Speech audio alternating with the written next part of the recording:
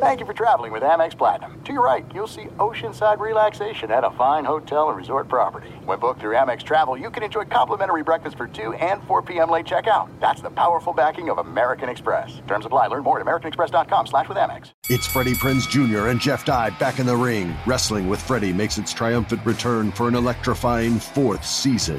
Hey, Jeff, are you ready to rumble our way into an all-new season of Wrestling with Freddie? You better believe I have. I've been practicing my body slams, and I'm jacked. All right, don't go injuring yourself now. We'll be highlighting the best stories and matches of the week in wrestling from AEW, WWE, and have one-on-one talks with the best talents in the world of pro wrestling. Listen to Wrestling with Freddie on the iHeartRadio app, Apple Podcasts, or wherever you get your podcasts. I'm Diosa. And I'm Mala. We're the creators of Locatora Radio, a radiophonic novela, which is a fancy way of saying a podcast. Welcome to Locatora Radio Season 9. Love at First Listen.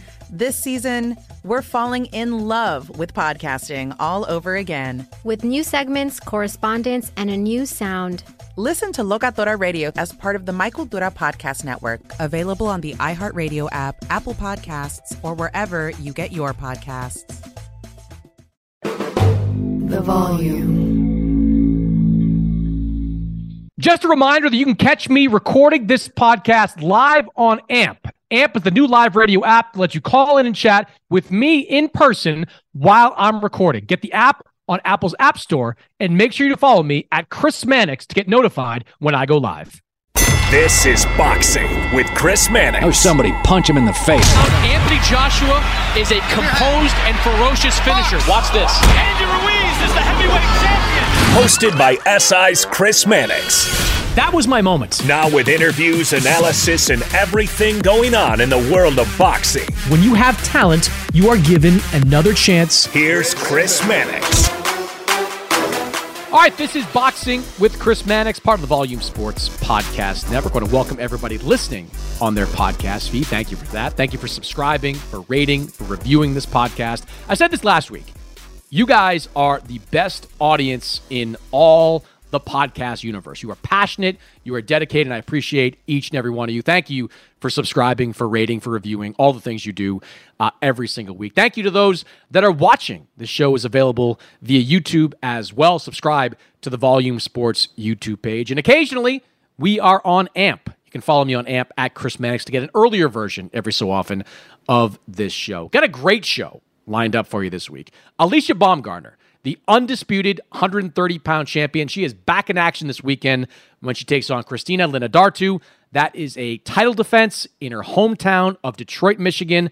That's a fight you can watch live on DAZN. The first time Baumgartner is headlining in her hometown of Detroit. It is also a rematch of the only loss of Baumgartner's career. That's right. Christina Linadartu has one win over Alicia Baumgartner. She's trying to make it two and become the undisputed champion at 130 in the process. So I talked to Alicia about all that, the pressures of fighting in her hometown, her future, whether it's at 130 or 135, all that and much more a little bit later in the show. But first, I do love it when there is boxing news right before we record the podcast, because too often we record and then boxing news breaks. This time, we have big boxing news before we start recording. Tyson Fury, the lineal heavyweight champion, he is going to face Francis Ngannou, the former UFC heavyweight champion, in a boxing match October 28th in Riyadh, Saudi Arabia. This was a fight that was in the water supply for some time. There was some talk about it being a hybrid matchup, boxing rules in an MMA ring, MMA rules in a boxing ring. No, this will be a straight boxing match, 3 judges, 10-point must system. It will be, I believe, a sanctioned boxing event, but Tyson Fury's title, his WBC title, will not be on the line in this one. It's going to be a fun event for sure. I certainly have my skepticism about Ngannou's ability to compete in a boxing ring with arguably the best heavyweight in the world, with a pound-for-pound heavyweight. It's just going to be really difficult, but it will be a fun event, and certainly we'll have a lot of buzz going into it. To talk about that fight and much more with what's going on in boxing, I want to bring Keith Idec, senior writer over at BoxingScene.com. Does a great job covering boxing for that outlet. Keith, let's just start here. Your reaction to Tyson Fury and Francis Ngannou getting these negotiations over the finish line, getting a fight signed and sealed for October 28th in Riyadh, Saudi Arabia? Well, it's going to generate a lot of interest, Chris, among casual sports fans and people who don't ordinarily watch boxing, which I guess to some degree is a good thing. Boxing fans are going to, for the most part, dislike it because, of course, the people who passionately follow this sport and the people who cover it like you and me, we would much rather have seen Tyson Fury fight Alexander Usyk. I mean, to determine the first fully unified heavyweight champion of the four-belt era. That's what we wanted, but I don't blame Tyson Fury for chasing this type of payday. And again, it's going to generate a lot of mainstream interest because of Ngannou's standing among MMA fans, and it's going to get a lot of attention. Whether it's an enormous event, I don't know if an event is enormous when it's in Saudi Arabia because it's plopped in the middle of the sand where no one do they care about. But I don't know. I mean, it's an event for wealthy people, I suppose. And Chris, you've covered some of these fights over there. You know, the Andy Ruiz Joshua fight. I mean, my guess is there are not a lot of rabid boxing fans in Saudi Arabia. So it's more like a social event than anything. So the atmosphere is not going to be great. But for these guys, what it's ultimately about is being paid the most money you can get. And for Ngannou, who walked away from UFC, this is the best way to do that. Does he have any chance to beat Tyson Fury in a boxing match, despite that he's heavy-handed? I sincerely doubt it. But that really doesn't matter, I guess, because the Saudis are paying a huge sums of money for this fight. And whether we like it or not, it's happening. Yeah, MMA fans are the reason this is happening because MMA fans, regardless of the history, will always believe their guy can win. Always. Like they believed wholeheartedly that Conor McGregor was going to beat Floyd Mayweather. They have believed over the last couple of years that Ben Askren or Tyron Woodley or Anderson Silva was going to beat Jake Paul. And by the way, Nate Diaz. Nate Diaz is going to be the next one that gets squashed by Jake Paul. Like, we're not going to get into that fight just yet, but that's the outcome. But MMA fans always believe, and they believe that Ngannou, this big, scary puncher in MMA, is going to be the one that topples Tyson Fury. I don't know what kind of percentage, Keith, that you would put on it, but I'm going to go like 0.00001% chance that Ngannou wins. Like, maybe if Tyson Fury breaks his hand on Ngannou's head and has to fight the duration with one hand, maybe Ngannou wins then. But in a straight boxing match, under boxing rules, he has no chance. No chance. And I say this, as I think you would agree, if Tyson Fury stepped in the cage and put on those little gloves and fought Ngannou in that environment, he would lose. He would get squashed. They are both combat sports, but they have nothing in common whatsoever. I agree with you that it's, boxing purists will say, like, what the hell? Like, what are we doing? Why are we doing this again? But if you're Tyson Fury and you're going to get paid $10, $20, $30 million, whatever it may be, for a fight with less risk than any major boxing match that you could take, of course you do it. Of course you jump at it. And if you're Ngannou and you sign this deal with PFL, which is probably going to make him good money, more money than he probably would have made in UFC. But if you have a chance to make $10, $20, $30 million, whatever it turns out to be, to fight a fight that's probably not going to hurt your standing in mixed martial arts, you do that as well. So, look, it's a cash grab. We know the outcome. The build-up's going to be fun. Like, they're both going to yap at each other. Tyson Fury is going to make a spectacle out of it. MMA fans will plop down 60, 70, 80 bucks, whatever it turns out to be on pay-per-view here in the U.S., and we'll all go home with Tyson Fury either carrying Ngannou to a wide decision loss or dropping him in the 6th, 7th, or 8th round. I mean, I don't know what your official prediction for that fight would be if you have one just yet, but I'm going to go with the Fury stoppage in round 6. He carries him for 4 or 5 and then stops him in the 6th. But that's the way this ends ultimately.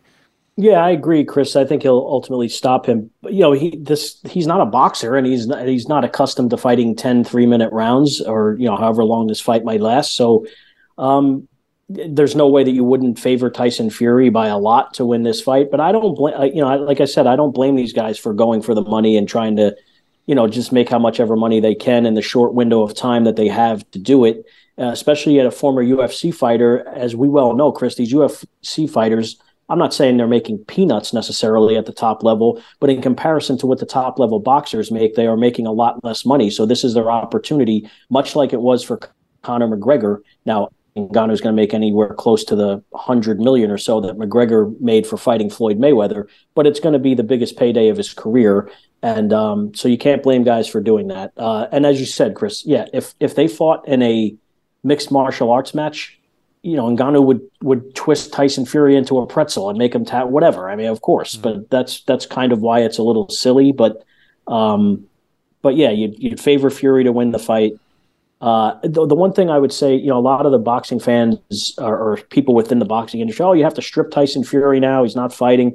Well, he defended his title in December. It's only July. And if Jamal Charlo can keep the WBC middleweight title for the rest of his life, then there's no reason why Tyson Fury should be stripped of his title for taking this, circus-like event in between title defenses. MMA fans, too, they've been in my social media mentions referencing wins by Anderson Silva over Julio Cesar Chavez Jr., Anthony Pettis over Roy Jones, Vitor Belfort over Evander Holyfield. This is a completely different animal altogether. Evander Holyfield is 60 years old. Exactly. And Roy Jones is long since washed up, and Julio Cesar Chavez Jr. is a mess. You have a prime heavyweight champion in Tyson Fury. There's no chance your guy wins. No chance. Zero. I will take any odds you want to put out there on that fight. No chance he wins. The only thing that bothers me about this matchup, Keith, is the timing. October 28th is months away. You've got Usyk fighting in August. My hope was that Fury would fight Ngannou or whoever in August or September, and maybe then you could get a fight between those two end of this year, early next year. Does it feel to you like that fight, you get even more distance between that fight happening and not based on this announcement? You would have to, right? Because there was all this talk about this doubleheader in December in Saudi Arabia. That's obviously out the window if he's fighting, even if it's an easy fight, October 28th. Tyson Fury's not the kind of guy who's going to fight October 28th and get back in the gym 2 weeks later to fight in December. That's not happening. So I never really believed that they were going to put those two fights on with all the purses that would, even with the Saudis printing money, it's a lot of money to put out in purses for those four guys. So I never really believed that was going to happen anyway, but clearly it's not going to happen now.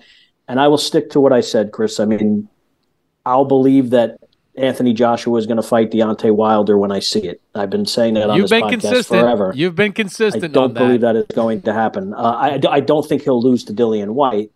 So he'll clearly be in position for that fight to happen, but I don't see it happening.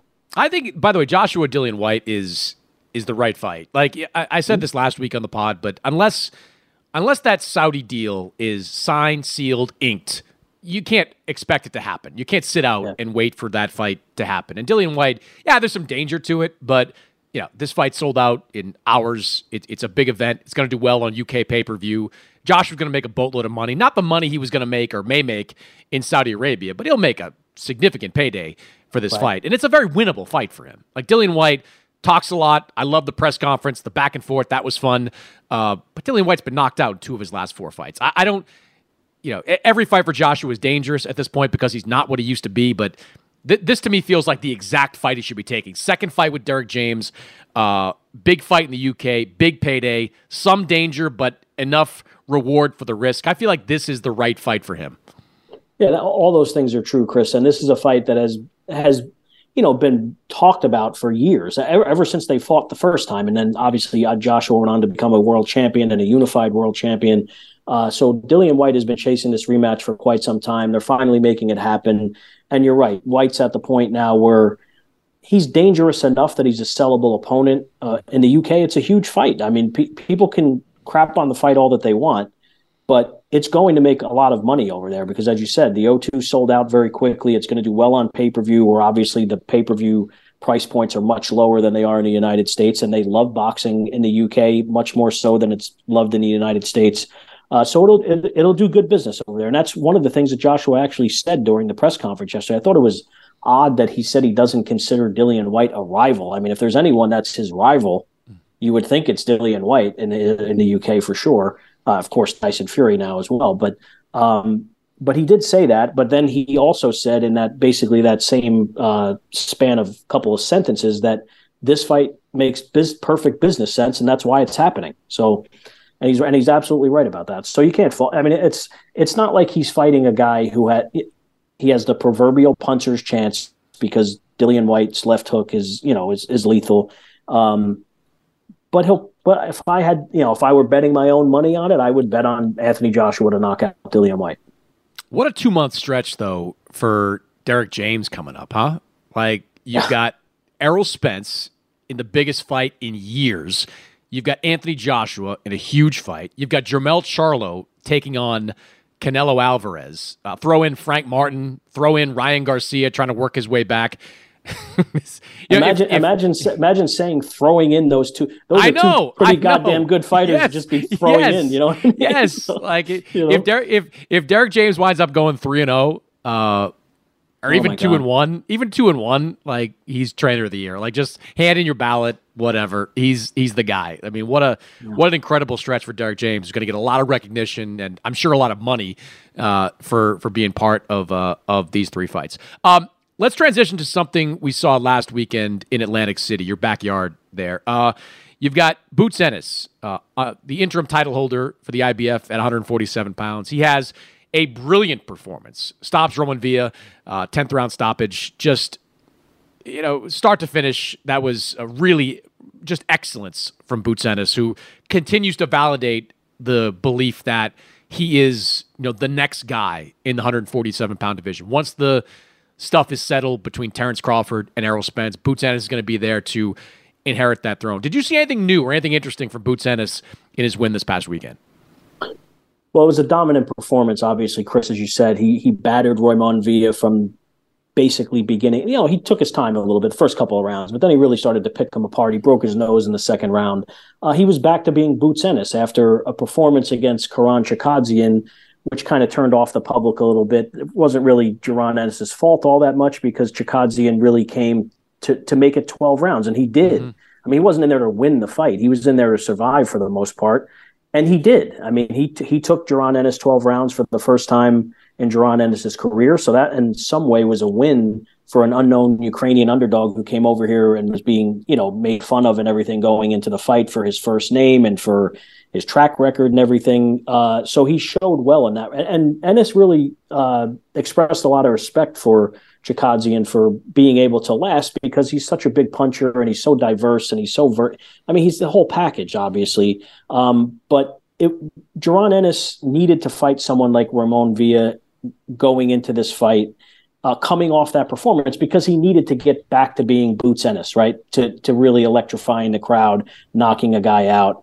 The unfortunate thing for Ennis, Chris, is that he's been in this same holding pattern for 2+ years now. He's fighting comparable levels of opponents through no fault of his own, because he has repeatedly said and done everything he could to get into the position to fight Errol Spence or Terrence Crawford, the 2 elite fighters in the division.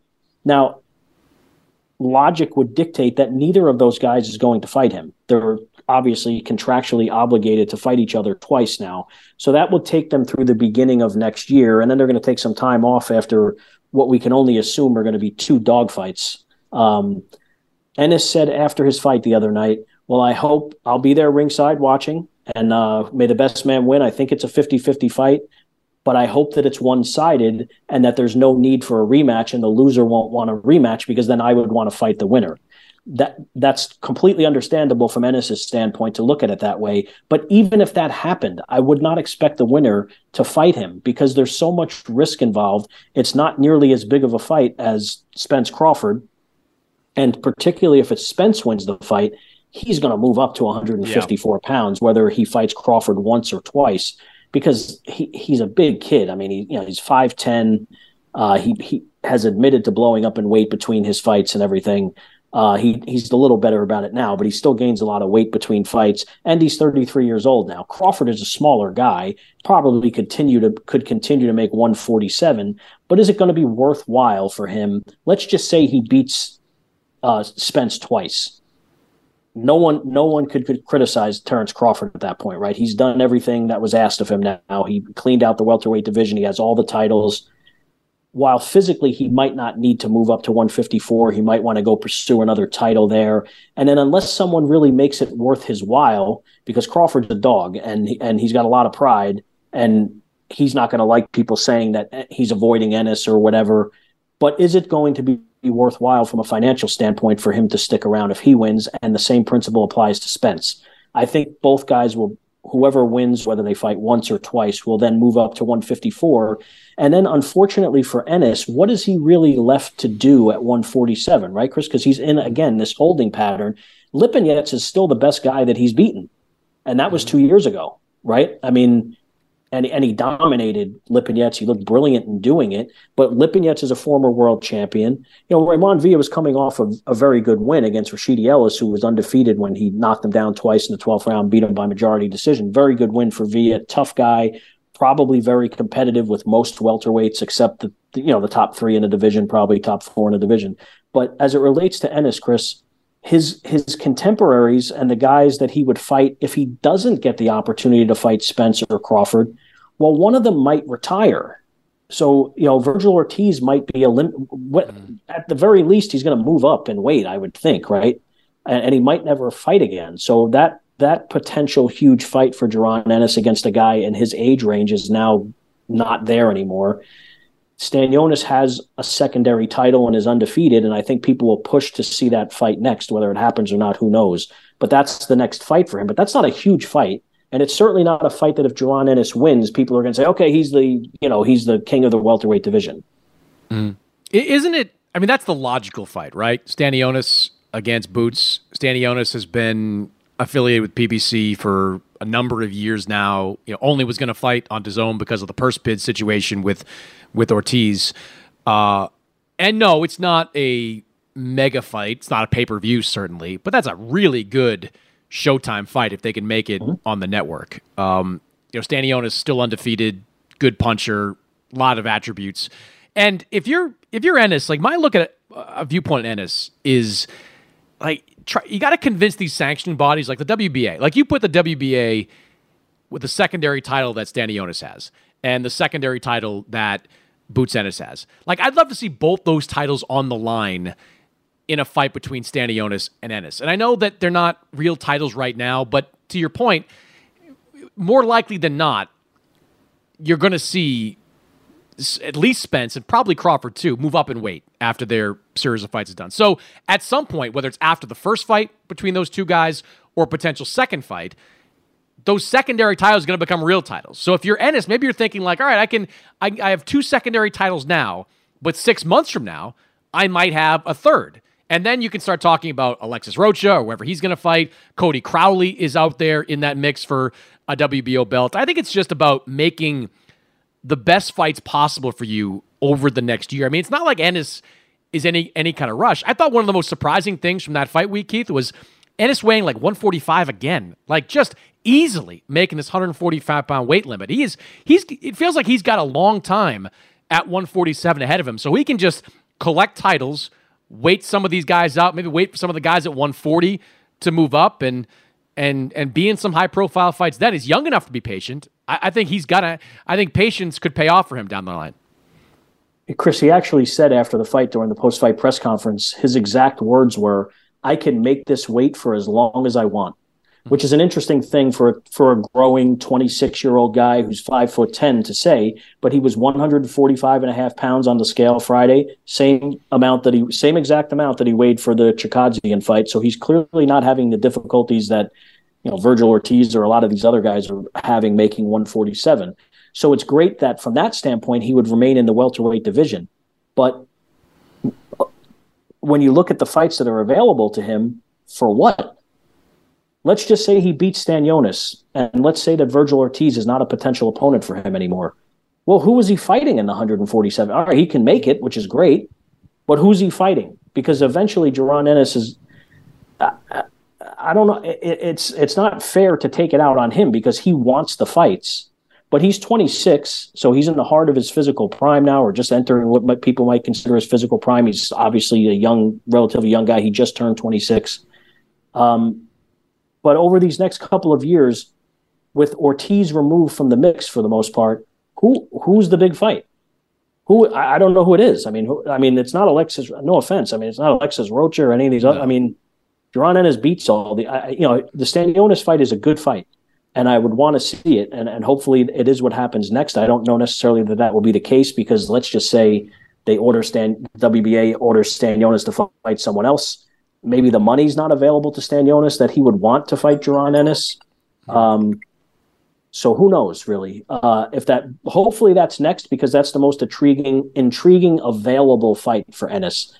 If it's not next, I don't know who he fights, and people are interested in watching him because he's a brilliant talent, and he's a nice kid too. I mean, on top of everything else, he's a very respectful person and very look what he did with Villa the other night. I mean, he beat the crap out of him, and then went over and made sure that he was okay and was very respectful toward his team and everything. So he's a good kid. He obviously raised the right way and very likable. But I don't know how do you make him that next level star without him fighting Crawford or Spence? I don't know the answer to that, and it's not going to be easy. I think it's definitely going to be difficult. I just think for Boots, it's about collecting as many of these belts as you can, even if they're secondary belts, like trying to get a unification fight. Because I think Stanionis, the WBA says this, he's get a voluntary. He can do something else in his next fight, and hopefully there's enough money on the table to make a fight between Boots and Stanionis, and then you can have two belts there, and then we'll see what happens with Spence and Crawford. I just think it's got to be about collecting as many titles as you can, getting in as many significant fights as you can, and then see where the chips fall in 2024. See if there's anybody that's a big name at 140 that's going to move up to 147. I know Josh Taylor is probably going to be there. That's obviously complicated with Taylor's promotional affiliation, but maybe that's a fight that is somewhat interesting for Ennis. Nothing pay-per-view worthy for sure, but I think for Ennis, you just start taking good fights and hope the great fights come to you a little bit further down the line. You mentioned Ortiz. What's your take on that situation? I talked about this last week, and look, I talked to Rick Meridian, the manager of Virgil Ortiz, who said that Virgil is going to move up to 154. There's a tentative plan at least to bring him back sometime in November. He's going to take like 30 or 60 days off per medical advice to really rest his body and try to heal his body. But this is now, the third time he's been forced out of a fight because of either the rhabdo illness or something connected to it, complications from it. I'm not a doctor, so I'm not going to play one, but the solution right now from Ortiz's camp seems to be move up and wait. And I'm not so sure that's going to be the solution to all this. What's your take on how everything has unfolded with Virgil Ortiz? It's a very, very tricky situation, Chris, in that I don't want to see him fight in November. How about you take like a year off? How about that? He's a young kid. He's 25 years old. When I spoke to Boots Ennis, and this was all unfolding in real time on Thursday, when I spoke to him about it at the press conference, he said, well, it seemed to me a little bit like he was rushing because they wanted to make the Stanionis fight. Like when it got canceled in, I believe it was March, he said it looked like he kind of rushed back into camp and everything. That may be the case. I don't know. And again, I want to be very careful, Chris. I don't know the medical implications here. I'm not trying to pretend that I know anything about what's going on with Virgil Ortiz's body like a doctor would. I mean, according to Rick Meridian, according to Rick, he did not. He tested negative for rhabdo. So that was the illness that kept him out for the last couple of fights. There was a negative test for that. That's at least what his manager is saying on the record. So the issue is there are complications from it that he did, to your point, maybe come back a little bit too quickly and was still dealing with the side effects of having it the first time around back in March. Right. There's something wrong with him, whether it's rhabdo, however you pronounce it, whether it's that or something else. There's clearly his body is not reacting well to putting all this stress on it, whether it's to make 147 or 154. And I think from Virgil Ortiz's perspective, I realize, his whole life he's been building toward becoming a boxing superstar, and he's in position to make that happen. Very easy from the outside looking in to say, oh, look, why don't you just retire and go find something else to do with your life because it seems like the smarter thing to do. That's very easy for someone else to say. If he's licensed to fight, and I really hope that they put him through the most extreme testing imaginable to license him to fight, the Texas Commission, other commissions, I really hope they make those things necessary for him to get licensed. But you just have to wonder in the back of your mind, Chris, whether the best thing for Virgil Ortiz to do is to find something else to do with his life, because you'd hate for this kid to continue putting himself in this position and then does some irreversible damage to his body. And also from the financial perspective of the people funding his career, in this case, Golden Boy Promotions and DAZN, how many times are you going to build events around a guy who's a budding star and can sell tickets and fights in a very entertaining way, knocked out every opponent that he's ever fought? But how many times are you going to put money in toward promoting and building an event toward him and then have him not physically be able to go through with the fight? Because it's now happened how many times? 3? Mm-hmm. And the McKinson fight was obviously rescheduled, and he did fight him last year. I understand that. But now this is twice with the Stanionis fight, or 3 times altogether. The first time was Stanionis having an appendectomy. But so it's happened twice, and you have to look at it from a financial standpoint as well, because you're putting all this time, effort, and money into promoting these events, and then they're not happening, and you're left in a situation like you were there to call on Saturday night, where you have to just, adjust on the fly and have, while Floyd Schofield is a really fascinating young talent, you're not building entire events around him at this point. So you have to look at it from a financial standpoint as well. And it's going to be interesting to see how they move forward. I think the problem that Virgil Ortiz is going to be dealing with, and by extension, Golden Boy and DAZN, is that in 2 of these 3 fights that he's had called off, it was literally during the fight week that it all fell apart. And it was because his body failed him as he was going through the usual motions you go through to cut weight. He weighed, I was told, 156 on Tuesday, which seems like a lot, but is not all that unusual, I guess, for fighters to cut 7-8 pounds during their fight week. At least I was told that was kind of what Virgil usually does during a fight week. But for whatever reason, what he was able to do 2 years ago is not what he's able to do now. So to your point, can you schedule a Virgil Ortiz fight, even at 154 in November, December, knowing that, even if he says 2 weeks early, like he did, he was on this show, a couple of weeks before the fight saying, I'm 100%. I feel all the way back. You're not going to know until you get to like Tuesday or Wednesday. I mean, this happened Wednesday night, of Virgil's fight week. And it wasn't just, I can't make the weight. He collapsed and couldn't breathe. Like, he had to go to the hospital because of that. It's like, this isn't just like, crap, man, I'm way over. I'm not going to do it. I can't take any more out of my body. He collapsed and had to go to the hospital because of it. Like, I mean, I'm kind of with you there on, don't take months off, take a year off. You're 25 years old. Like, if you want to get back into it, 8 months, a year from now, boxing's going to be there. Your promoter's going to be there. Your network's going to be there. You're a rising star. But, even if he takes the 30 days off, they're talking about 60 days off. They're talking about, it just feels like a risk to do that. And look, I mean, I don't even know if a move to 154 right now is good for Virgil. I mean, I know the names are up there or will be up there, but he's not a massive 147. Like, it's not like he's just going to fill out into that weight class right away. I mean, I think that's a risk in and of itself. But yeah, I mean, I believe the second Stanionis fight cancellation or postponement after the appendectomy for Stanionis, that was a little earlier than a couple of weeks. But the McKinson fight was that fight week. 'Cause I remember talking about Rocha and would he move up and fight McKinson, that kind of stuff, on Blair Cobbs. And this one was Thursday morning when they announced it. Yeah. I don't know how you can build events around him. It's tricky. I mean, he just has to listen to only medical advice on this subject. Not. Chris, sorry to interrupt you, but I mean, somebody's telling him to take 30 days off. That's it.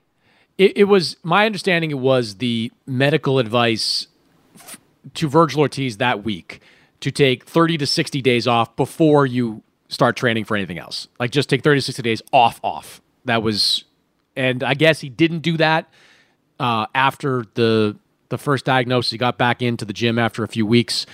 So they want longer. I don't know. Oh, you mean they told him 30 to 60 days after the second postponement of the Stanionis fight? No, this was this past week. Where they said after he collapsed, was in the hospital, and they said you can't fight. The advice was take 30 to 60 days off just doing nothing before you even think about doing anything boxing training. I guess after, I don't know what the advice was after the second postponement, but he didn't take much time off in between the postponement and when he got back into the gym. So the advice now is to basically take the summer off. So, and get back into it then. I don't know. I don't know what is going to happen with him moving forward, but there's a lot to consider, I think, with Virgil Ortiz. All right, a couple things I want to hit on before I let you go. This weekend will be the debut of Andy Cruz, who Eddie Hearn claims is the greatest amateur prospect in the history of amateur prospects. He is very excited about Andy Cruz, former Olympic gold medalist, has a bunch of wins over Keyshawn Davis. They're trying to fast track him. He's in a 10-round fight right away against Juan Carlos Burgos, who has, fought some names in boxing, not anywhere near the prime of his career by any stretch. But the immediate thought I have, Keith, is are we looking at another Lomachenko, right? Lomachenko years ago was, multi-time Olympic gold medalist, the best amateur prospect maybe ever. Came in, fast-tracked, was in a world title fight, a few fights in. Do you think Andy Cruz is on that same track? Do you look at him that way? Do people in boxing look at him that way? Because certainly the folks at Matchroom look at him that way. Well, he's being matched that way, that's for sure. But that's a pretty ambitious goal there to become the next Vasily Lomachenko, and he's fighting a better opponent in his debut. Now, Burgos has lost, I think, 6 or 7 times. I think 7 times now.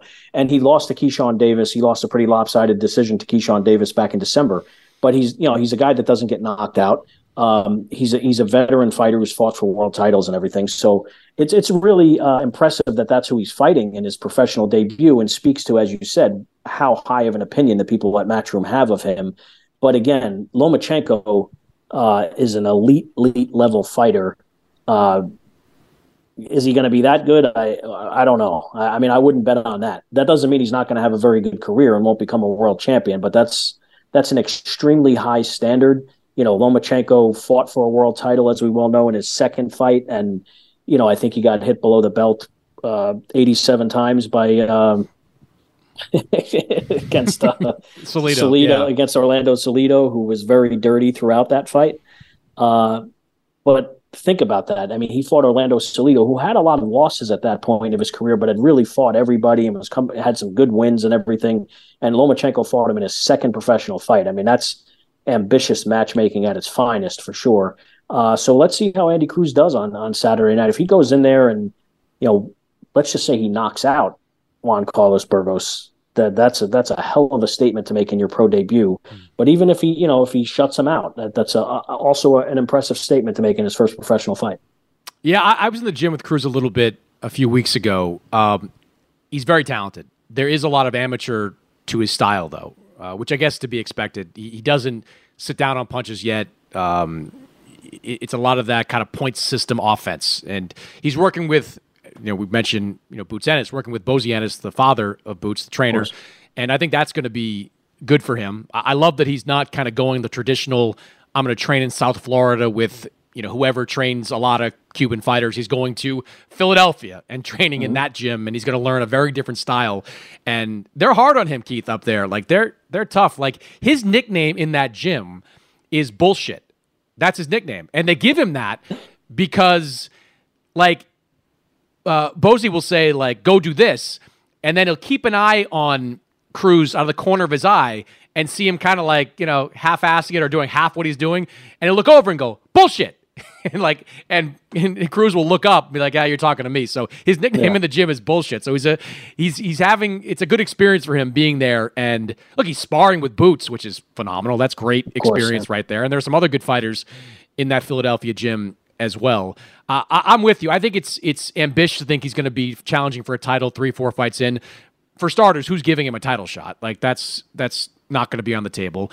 I like that he's needling Keyshawn already, that already seems to be kind of a thing. Will they meet in the pro ranks? But I think it'll be 10, 12 fights before we see Andy Cruz in with a world title holder. And that's probably for the best, because it is going to take him some time to learn to be a heavy hitter, to learn to be a power puncher. I'm not sure if he ever really gets there, but he's still very there's still a lot of amateur in his style, and that's going to be something that takes Ennis and his team some time to break. He'll probably, he might stop Burgos because he'll just overwhelm him, and maybe it's a corner stoppage or, a referee stoppage. And that would be kind of a feather in his cap. He can, say afterwards, like, I stopped the guy, Keyshawn couldn't.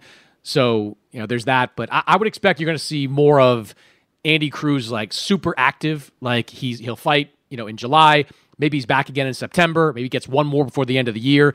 You keep him on that 3-4 fight track early on, rather than the Lomachenko route where it's like Salido, at number 2 and Gary Russell Jr. right after that. Like, I don't see anybody ever doing that again. But I certainly don't see Andy Cruz being on that level. It'll probably be, I think the earliest would be like 10 fights before we see him in a world title fight.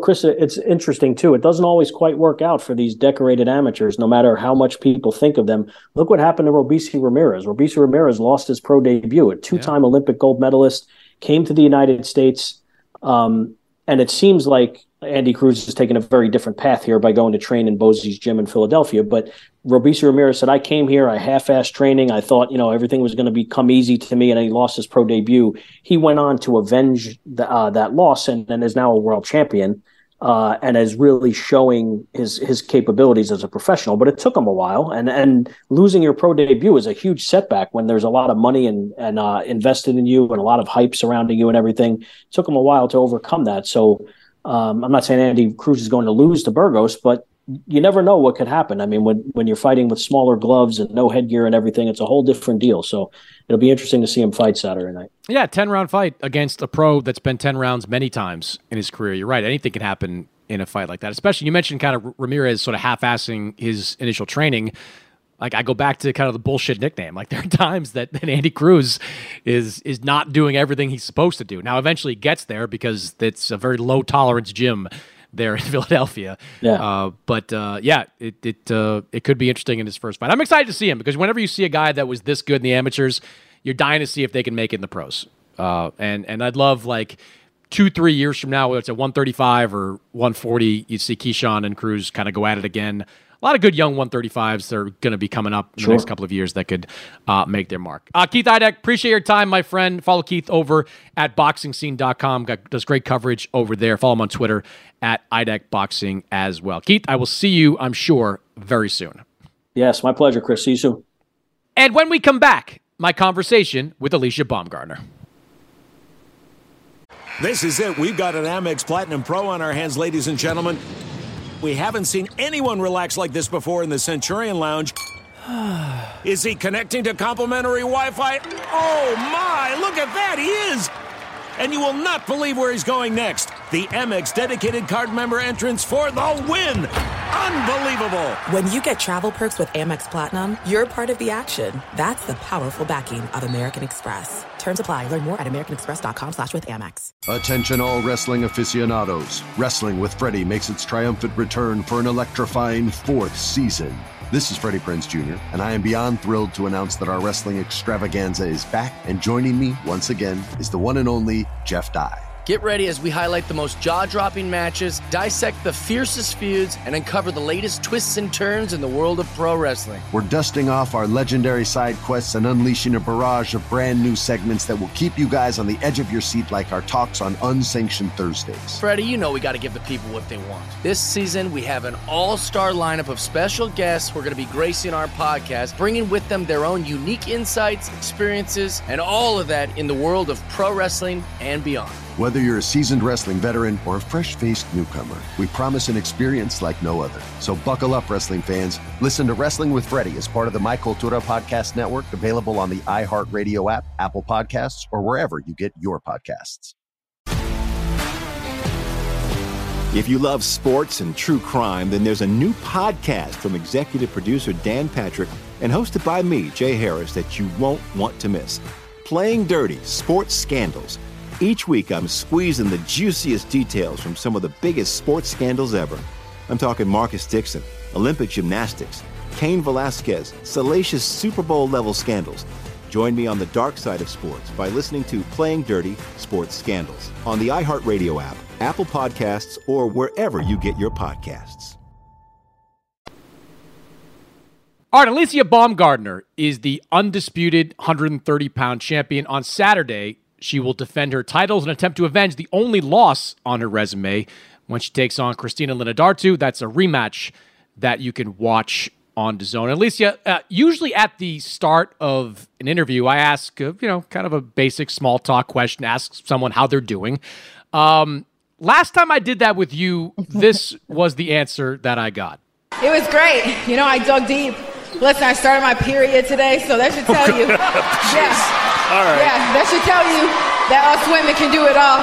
So, yes, sir. So you and I have never talked about this after the fact, but when exactly did you know you were going to answer that question that way? It was just a spur of the moment thing. I'm like, this is real. This is raw. And it was the perfect question to ask. That quickly went viral. I mean, it was everywhere. What kind of reaction did you get from that? All the women were like, yeah, women empowerment, say what it is. And it was a moment. It was definitely a moment to remember and go back and laugh about.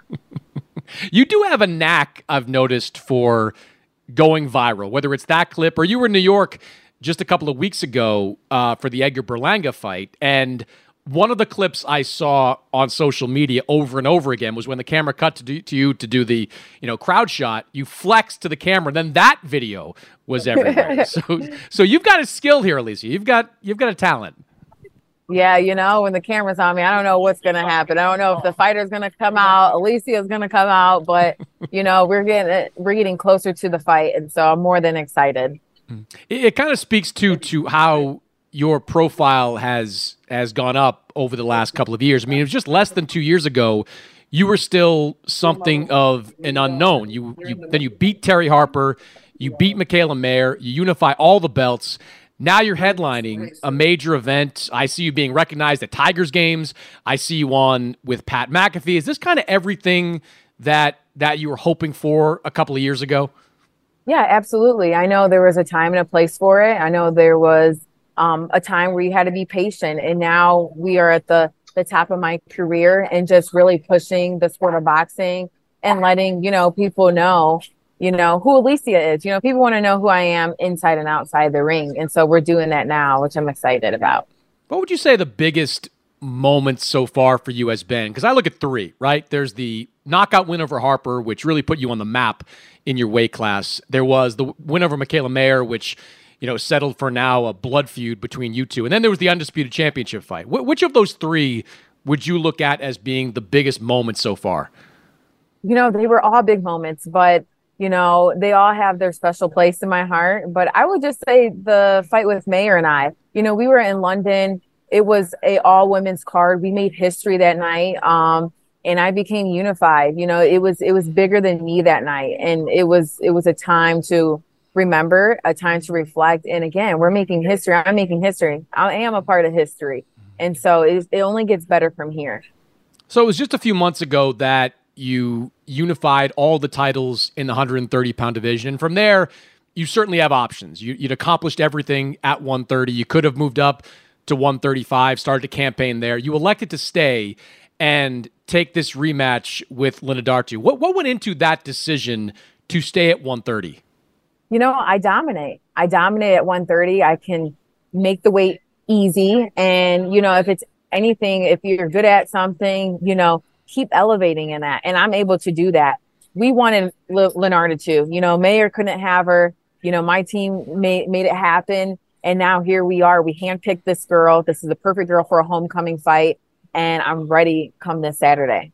There had to have been a little bit of that in it, right? Mayer couldn't have her, so I'm going to take her out. Yeah. There was, a lot of people may think, what's going on here? But, again, everything happens for a reason. And this is the girl that we wanted. And here we are. She did hand you a loss about 5 years ago. How different are you as a fighter now than you were back then?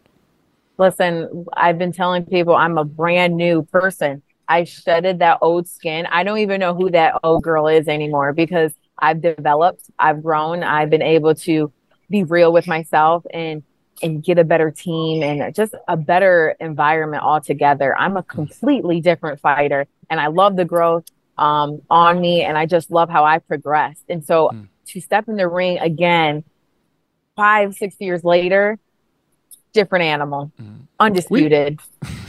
No question. We've seen when fighters take a loss, sometimes that loss sticks with them. I mean, Claressa lost to Savannah as an amateur, and that bothered her for a long period of time. The loss to Linda Dartu, how much has that bothered you over the years? How much has that been on your mind that I want to get even? It never bothered me. It was more the fact of, okay, I got a loss on my record. It was more of, I have a loss on my record. It's not so much I got a loss. Everybody wants to go undefeated.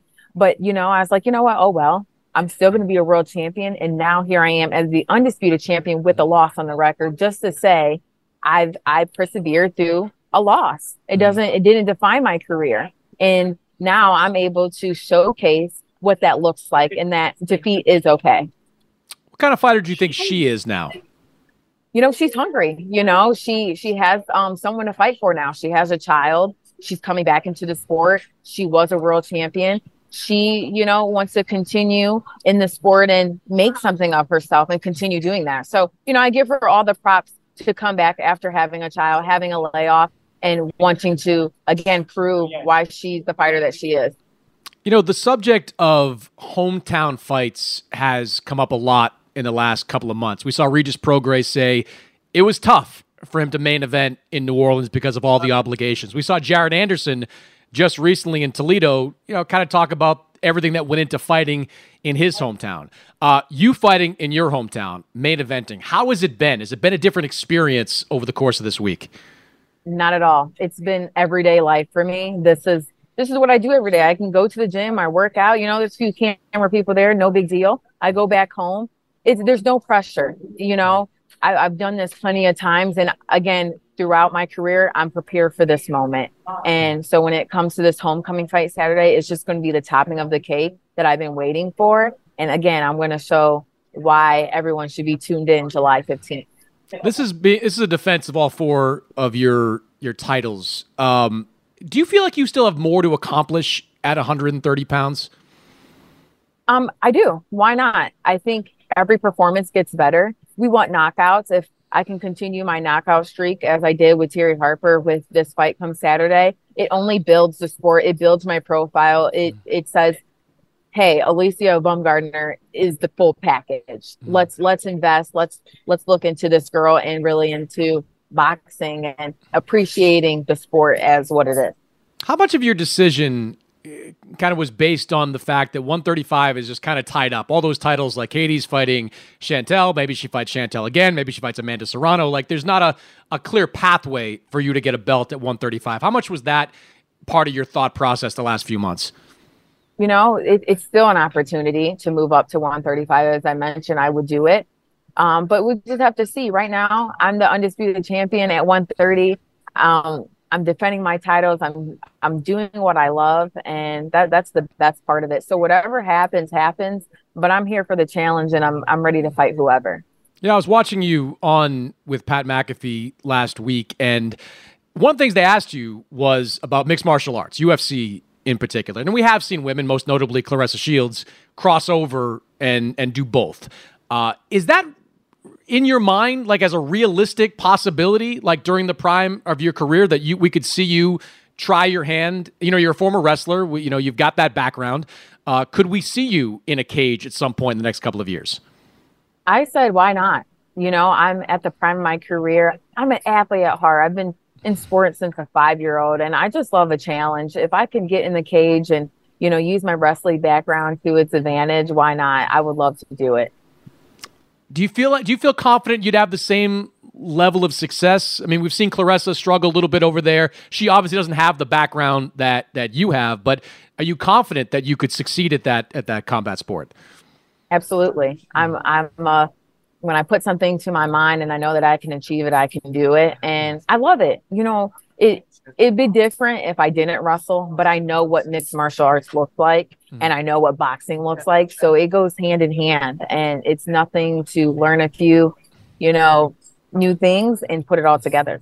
So sky's the limit. Before I let you go, I love spice, and you and Michaela still have a lot of spice. Whenever you're interacting on social media, whenever you see each other, there's always something going on there. It's one of the great rivalries in all of boxing. I think she just announced she's going to 140. Does that, in your mind, kill the possibility of a second fight between you two? Where do you stand on that? That's up to Michaela. She's all over the place. Since the loss, as you can tell, she doesn't know where she wants to be at 30, 35, 40. Listen, I said I would move up at 135 to give her the advantage to rematch her. I don't mind to do that because I know I'll beat her. So however that looks, however it will be, she knows where I'm at. What do you think of how badly she wants that second fight? She wants it bad. She dreams about it every night. I promise you, I'm on her mind 24/7. If it's not on Twitter, it's on her phone. It's on her mind. Someone's coming up to her like, "Hey, you fought Alicia, right? Yeah, you got that loss, right?" So it's always just brewing in her mind constantly. So of course she wants the rematch. I want the rematch because it was fun. It was a great buildup. And again, like you said, the rivalry between us two was spicy, and I think that's what boxing needed. And I'm off to do it again. You think 10 years from now, you two will be like friends? Like sometimes we see that in boxing. Like, a rivalry becomes a friendship. Do you think that's where this could be headed?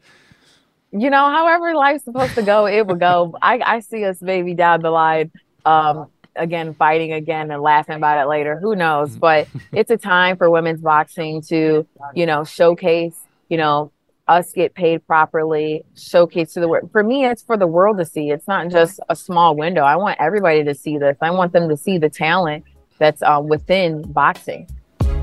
Yeah, no question. Great time for women's boxing. Great opportunity, great event with you coming up this weekend in Detroit. Taking on Christina Linadartu in a rematch. That's a fight you can watch on DAZN. Alicia, always appreciate your time, and good luck on Saturday. Thank you for having me. That's it for this week's episode. My thanks to Keith Idek and Alicia Baumgartner for joining the show. As always, subscribe, rate, review this podcast on Apple Podcasts, Spotify, wherever you download podcasts. And I'll see you next week. It's Freddie Prinze Jr. and Jeff Dye back in the ring. Wrestling with Freddie makes its triumphant return for an electrifying 4th season. Hey, Jeff, are you ready to rumble our way into an all-new season of Wrestling with Freddie? You better believe I have. I've been practicing my body slams, and I'm jacked. All right, don't go injuring yourself now. We'll be highlighting the best stories and matches of the week in wrestling from AEW, WWE, and have one-on-one talks with the best talents in the world of pro wrestling. Listen to Wrestling with Freddie on the iHeartRadio app, Apple Podcasts, or wherever you get your podcasts. I'm Diosa. And I'm Mala. We're the creators of Locatora Radio, a radiophonic novela, which is a fancy way of saying a podcast. Welcome to Locatora Radio Season 9. Love at First Listen. This season, we're falling in love with podcasting all over again. With new segments, correspondence, and a new sound. Listen to Locatora Radio as part of the Michael Dura Podcast Network, available on the iHeartRadio app, Apple Podcasts, or wherever you get your podcasts. If you love sports and true crime, then there's a new podcast from executive producer Dan Patrick and hosted by me, Jay Harris, that you won't want to miss. Playing Dirty: Sports Scandals. Each week, I'm squeezing the juiciest details from some of the biggest sports scandals ever. I'm talking Marcus Dixon, Olympic gymnastics, Cain Velasquez, salacious Super Bowl-level scandals. Join me on the dark side of sports by listening to Playing Dirty: Sports Scandals on the iHeartRadio app, Apple Podcasts, or wherever you get your podcasts.